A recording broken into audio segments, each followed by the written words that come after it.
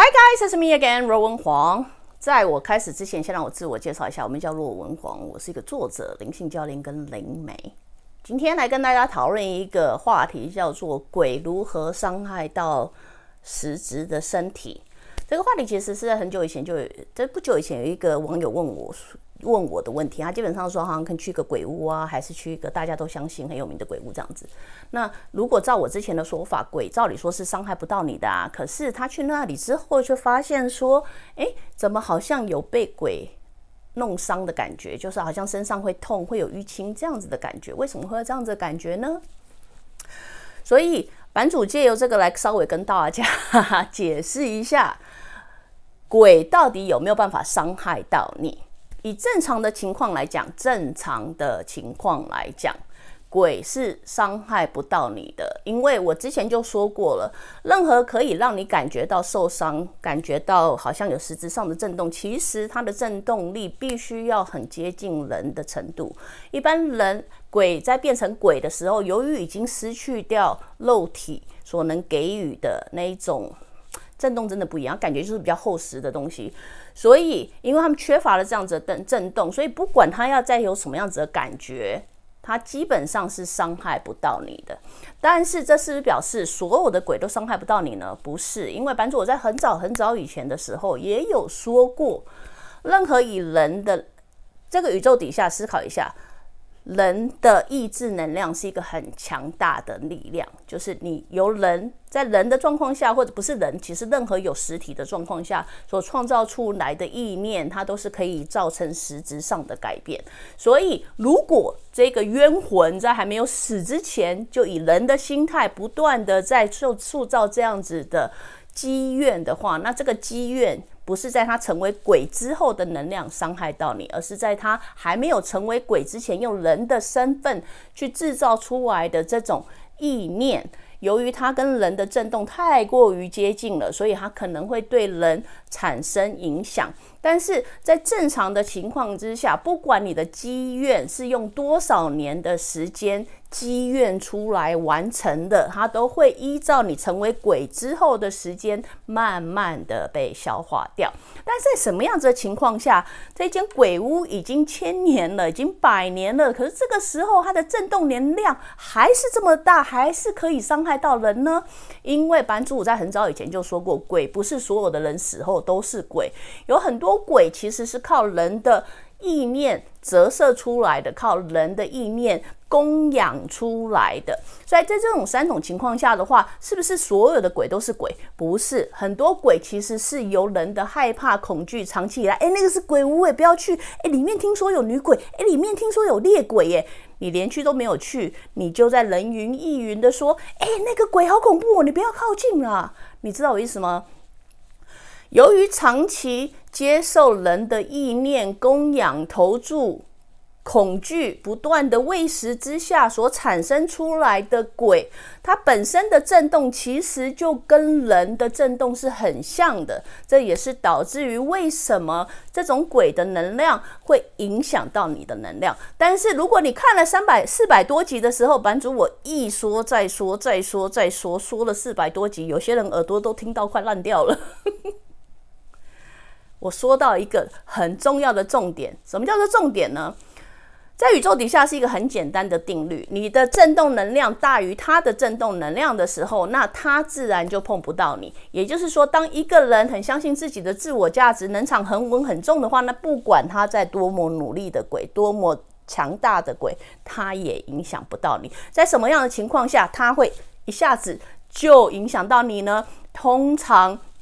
是在你本身就已经有恐惧的状况下，我害怕你，我不知道你会对我做什么，我不知道干嘛。在这个当下，当2个能量在一起的时候，你就已经是弱势了。由于已经是弱势的关系，所以今天这个鬼的能量根本不需要很强，就可以直接影响到你的脑波，直接让你的身体感觉到受伤害。如果你的灵魂、你的震动在这个当下已经感觉到受伤害的话，那么它就会直接的反映到你的身体上面来。版主我是一个从小就看得到鬼的人，所以我有没有被鬼欺负过？有。所以版主才会花那么久的时间去帮你们研究要怎么样才不会被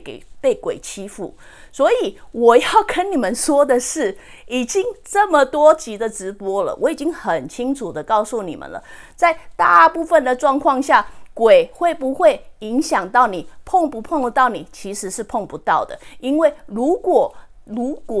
人的能量真的那么无能为力的话，那么神为什么要招信徒？恶魔为什么要招信徒？这些邪灵歪道们为什么一直要来让你害怕？好好的花时间思考一下，他们究竟想要在你身上得到的是什么东西？因为绝对有他们得不到的东西，才必须借由你身上来得到这些东西。所以如果你想要知道他要怎么伤害到你呢，前提一，你一定要害怕他才有办法。你要么就相信他，像神一样的供奉他，要么就是很怕他，你才有办法给予这个根本没有实体的东西能量来对付你。所以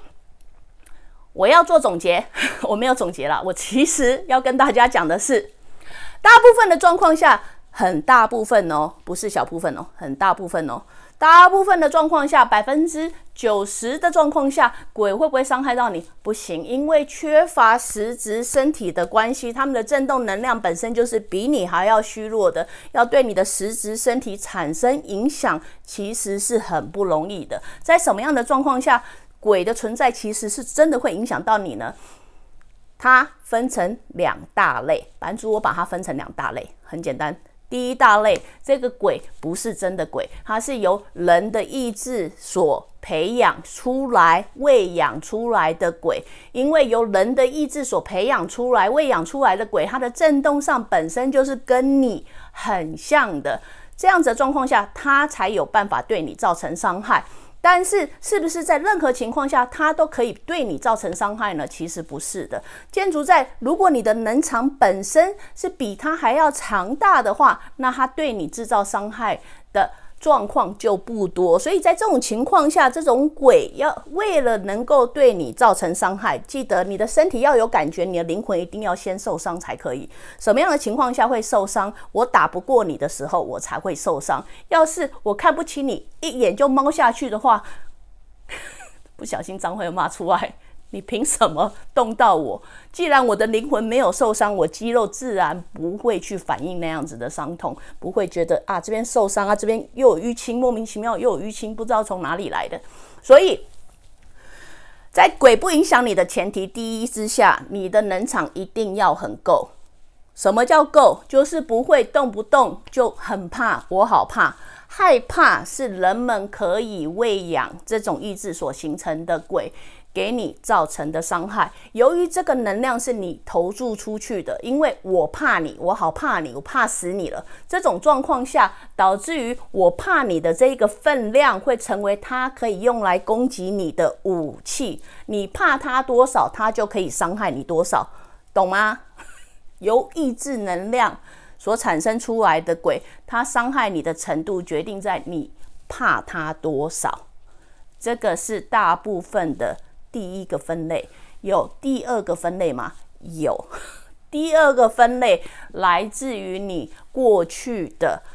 前世记忆，前世所经历过的事情所产生的肌肉记忆。记得你身体所感受到的所有东西都是建筑在你的灵魂所感受到的感觉。所以第一个状况是因为你害怕灵魂感觉受伤，受到攻击了，所以它进而在你身上出现显象的样子。第二个状况下是你在经历某一件事情的时候，或者是进到这个地方的时候，莫名感觉到恐惧，这个场景这个铺陈感觉好像似曾相识，或者是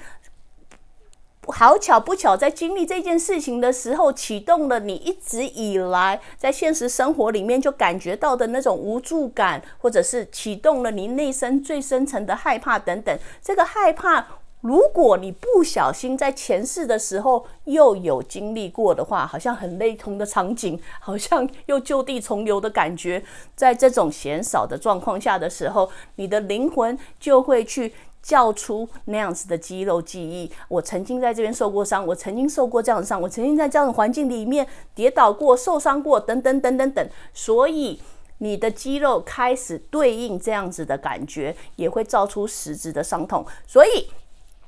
这是大部分的